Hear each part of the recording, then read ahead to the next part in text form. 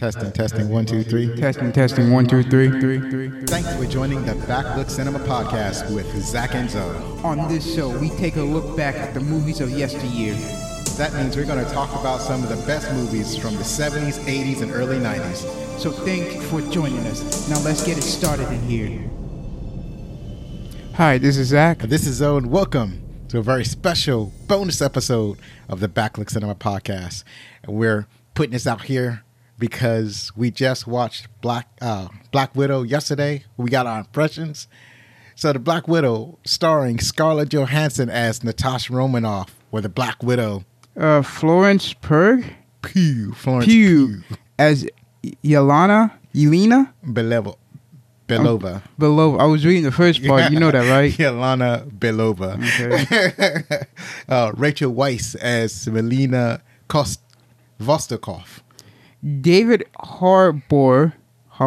Yeah, that's good. As Alexei. Oh my God. Shostakov, a.k.a. the Red Guardian. O.T. Fanbindo as the agent.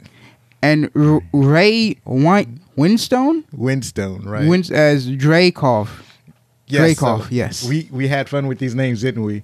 No, I'm not. It's like the actor's name and the characters they play all have a hard to understand. Yeah, because it's Russian. I don't. Right, It's Russian. A little hard.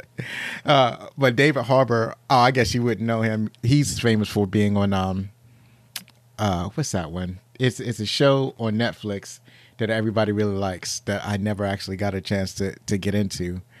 Stranger Things. And so he's a main character on that. So when most people see David Harbour, that's what they remember him from. But he was also Hellboy in that terrible Hellboy reboot or whatever you want to call it. So and there he's like in deep makeup for it. But this is the first time I've seen him, and he was fantastic in this movie.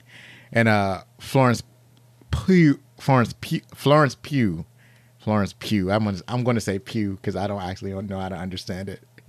She's also an actress with very high acclaim. This is the first time I've seen Florence Pugh in the movies, and she was fantastic.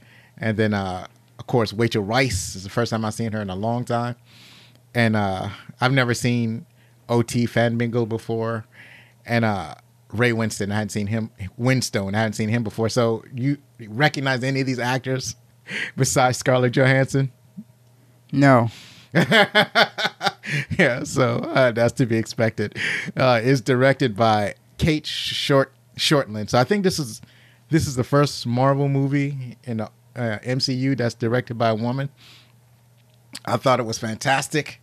So without spoilers, what's your impressions of the movie? It was a really good movie. I liked it a lot. Yes, I liked it as well.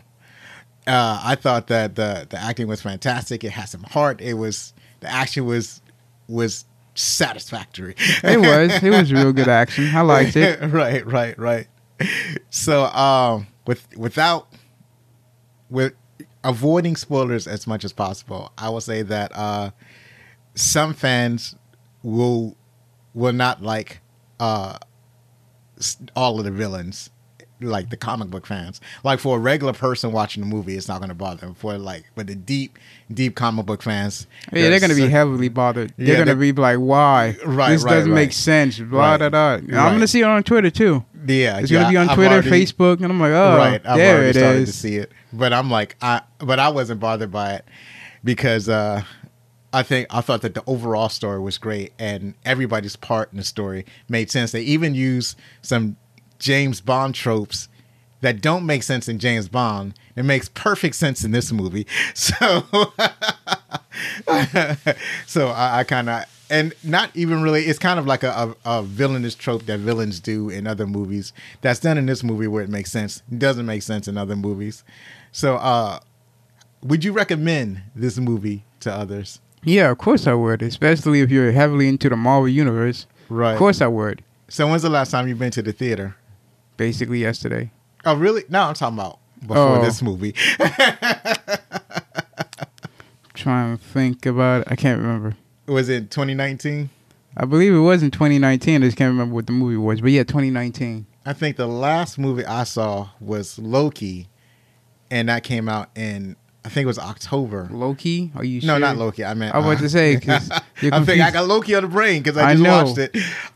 No, Joker. I saw that in 2019, and that was, I think that came out in October, and that was that's the one with Joaquin Phoenix, and that was that makes it about 21 months, so almost a year, almost 2 years since I've been inside of a movie theater, and I was surprised because we went to see 4:40 showing, so almost 5 o'clock. Yeah, at one of my favorite theaters, and there's hardly anybody there.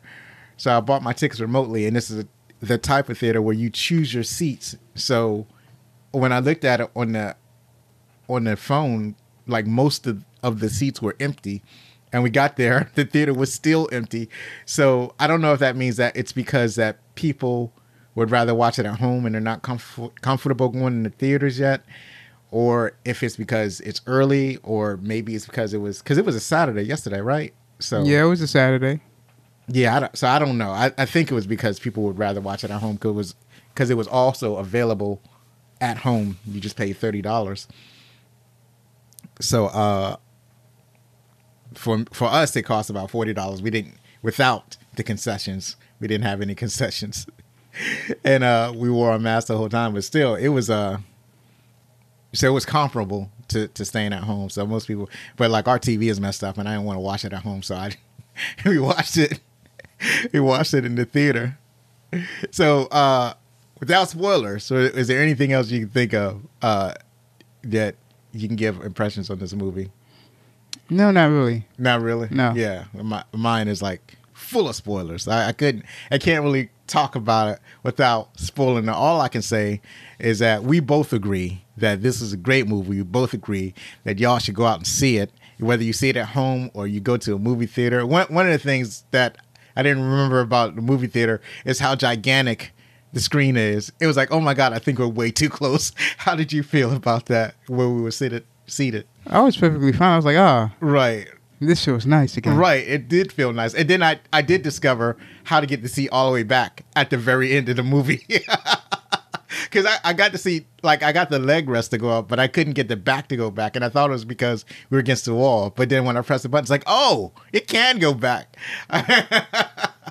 But yeah, so it was, I liked the humor in it, had a lot of humor in it.